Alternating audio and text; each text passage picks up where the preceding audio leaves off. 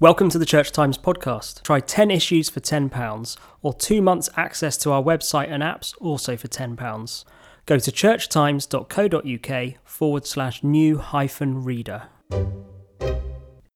In November 2015, it was announced that the Church of England would be one of the first institutions to be examined by IICSA, which is the Independent Inquiry into Child Sexual Abuse. We've had, I think, 3 inquiries since then, 3 blocks of inquiries, looking at the Diocese of Chichester as an example, at the specific case of the Bishop Peter Ball, and we're just, while we're filming this, we're coming to the end of a second general batch of 2 weeks, looking at the Church of England as a whole, talking to survivors and so on. So it's been a heavy session for the Church of England.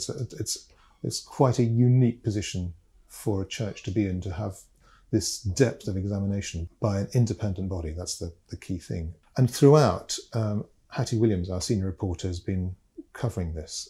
I thought this would be a good opportunity just to reflect slightly on what we've been doing and what this means for the church in general.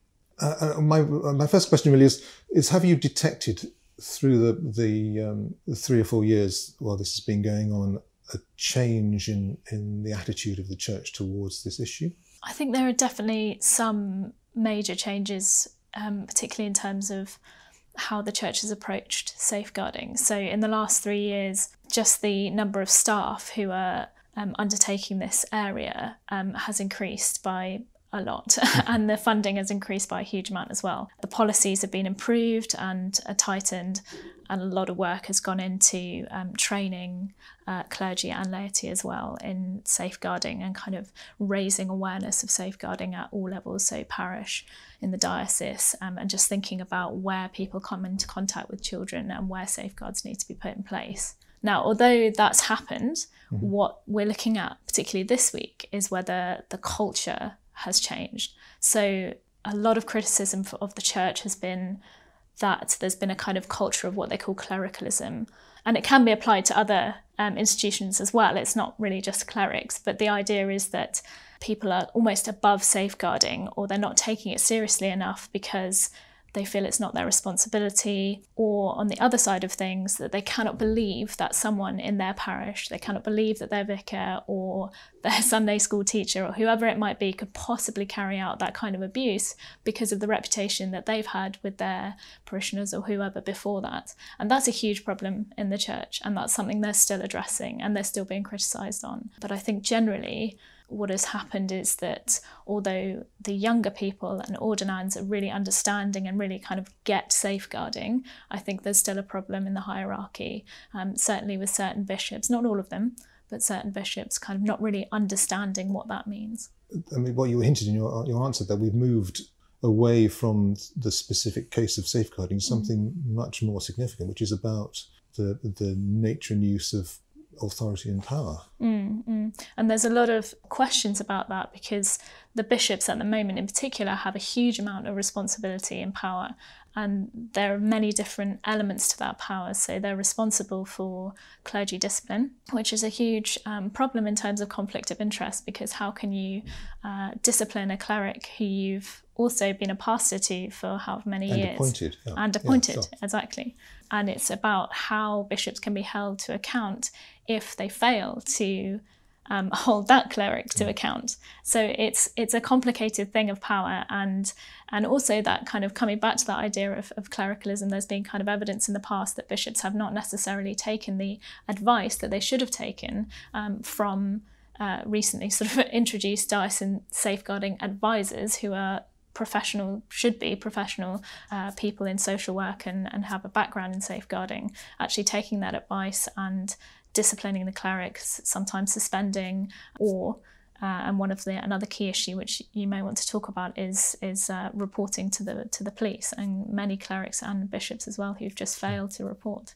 Do you think there's a generational thing that you hinted that the younger clergy have this is part of their almost their upbringing now? But I suppose what I'm getting at is this still a problem, or are we dealing with the rubbish from the past? I think it's still a problem. I think there is a sense of it's kind of overlapping from the past as well, but some of the evidence actually this week that we've heard from people who are safeguarding professionals in the Church of England, some bishops, is that idea of particularly parishes, congregations, still not understanding safeguarding. And you've got to remember that churches in the Church of England, there's a huge variety in parishes and dioceses, big and small, different funding levels, different kinds of communities, rural and urban. But there are some cases in some communities where it's not on their radar, safeguarding, and it's not understood in the way that it's understood, perhaps more likely to be understood by younger congregations in urban areas. And that idea that, as I said before, how could my cleric possibly do that? And that kind of putting people on a pedestal and not believing that because they've done good things that they are also capable of doing bad things as well. But I think there's still a fair bit of pushback against the idea that everybody in authority is now suspect. I think this is one of the difficult balances that the church is trying to cope with. And I was talking to somebody from another church just last week who was saying that the problem is that there have been a few examples of appalling behaviour, but that means that the whole of the clergy of his denomination are now tarred with that reputation. How do you think the balance is being struck here? It's a really difficult one when you're talking about reputation, because the protection of reputation of both the church and individuals, bishops and clerics and so on, has been a huge problem for the church and a key point of the inquiry, in that, they're saying that the church would rather protect reputation than actually respond properly to allegations of abuse. And obviously those allegations have to be investigated properly, and due process and all the rest of it. But I think it's kind of almost outweighed the idea of protecting reputation over doing an investigation or handling that disclosure properly, responding in writing in person or reporting to the police. There's been a huge disbalance in that, I think.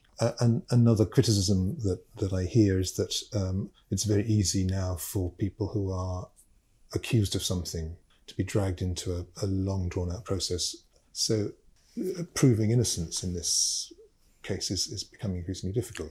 Yes, that was obviously one of the key issues with the George Bell case, and that was also handled very badly, but from the other side of things. Sure. So I think because that kind of came about right at the crux of this whole issue of safeguarding coming out in the press, and these cases, these allegations of abuse coming about, and the church having dealt with those so badly that I think it almost kind of was trying to make up for it and leapt in the deep end and thought, didn't really investigate properly, released the name early when perhaps it shouldn't have done, and that of course was what Lord Carlisle said in his review, and that it was poorly handled in that respect.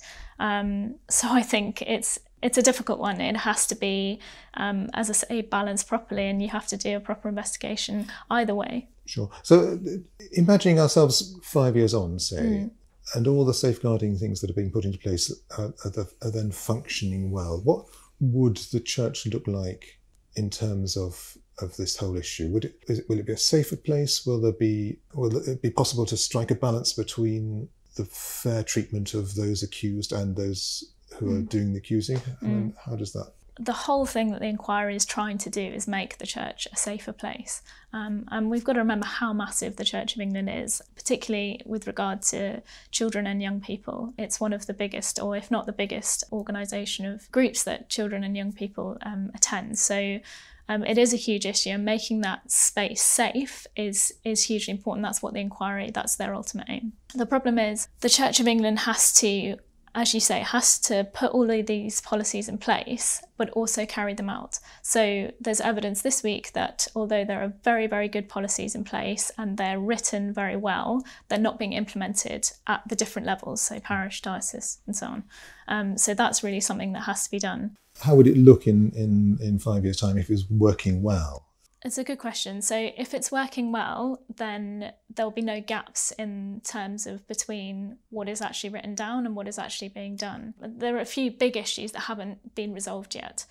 So the clergy discipline measure is a huge topic, particularly this week, and it's to do with that accountability of bishops being responsible for disciplining, but also being pastors for their own clergy, and how that process is carried out. And also, I should say, how survivors are involved with that process as well, how complaints can be brought, and how that can be dealt with.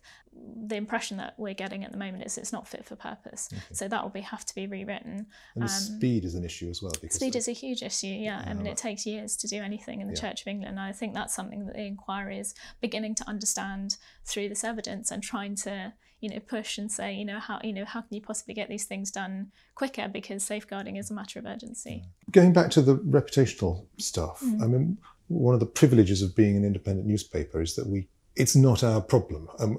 Obviously, we function within the Church of England in a general sense, and yet we're not responsible for the reputation of the institution at all. How's that felt as a reporter when you're working on this?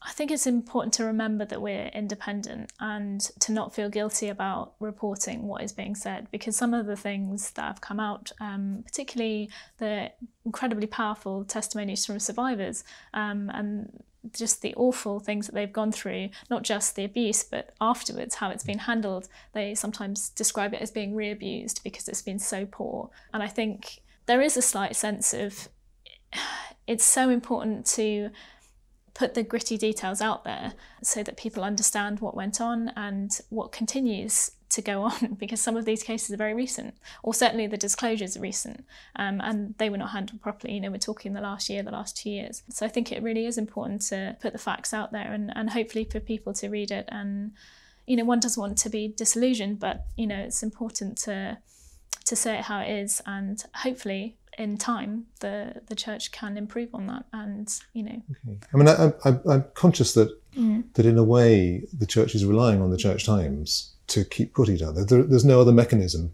internally for what is happening in this inquiry to be disseminated around the dioceses. There will be a final report, but that will be read by a minimum number of people and so on. So I'm very conscious that your reporting of this day after day during the proceedings is what's allowing people to grasp this particular nettle. I wanted to ask a personal question, actually.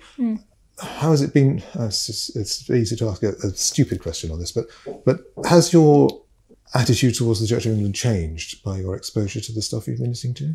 I think it would be hard not to, for it not to have changed. Yes, it has changed, definitely. Can you say a bit more about that? I was brought up in the Church of England. My father is a vicar, well, he's retired now. And so that's the institution that I grew up in, and I know it very well. And writing for the Church Times is a great privilege, but it has a flip side, because you are writing about things that in detail that you had no idea about before, and the ways in which the church just is not doing things right. And I think safeguarding it's a very, very personal thing for lots of people, and it's very, very sad that it hasn't been dealt with properly. And it does make you feel like it would be hard to be part of that institution that is not doing these things properly. And some of the responses are just inadequate. And some of the evidence, even from bishops almost retiring or retired, and, the way they handled things. And you think, how can you put your faith in people like that to run this institution when they're just failing people every day? So it is, it's been a journey, for sure.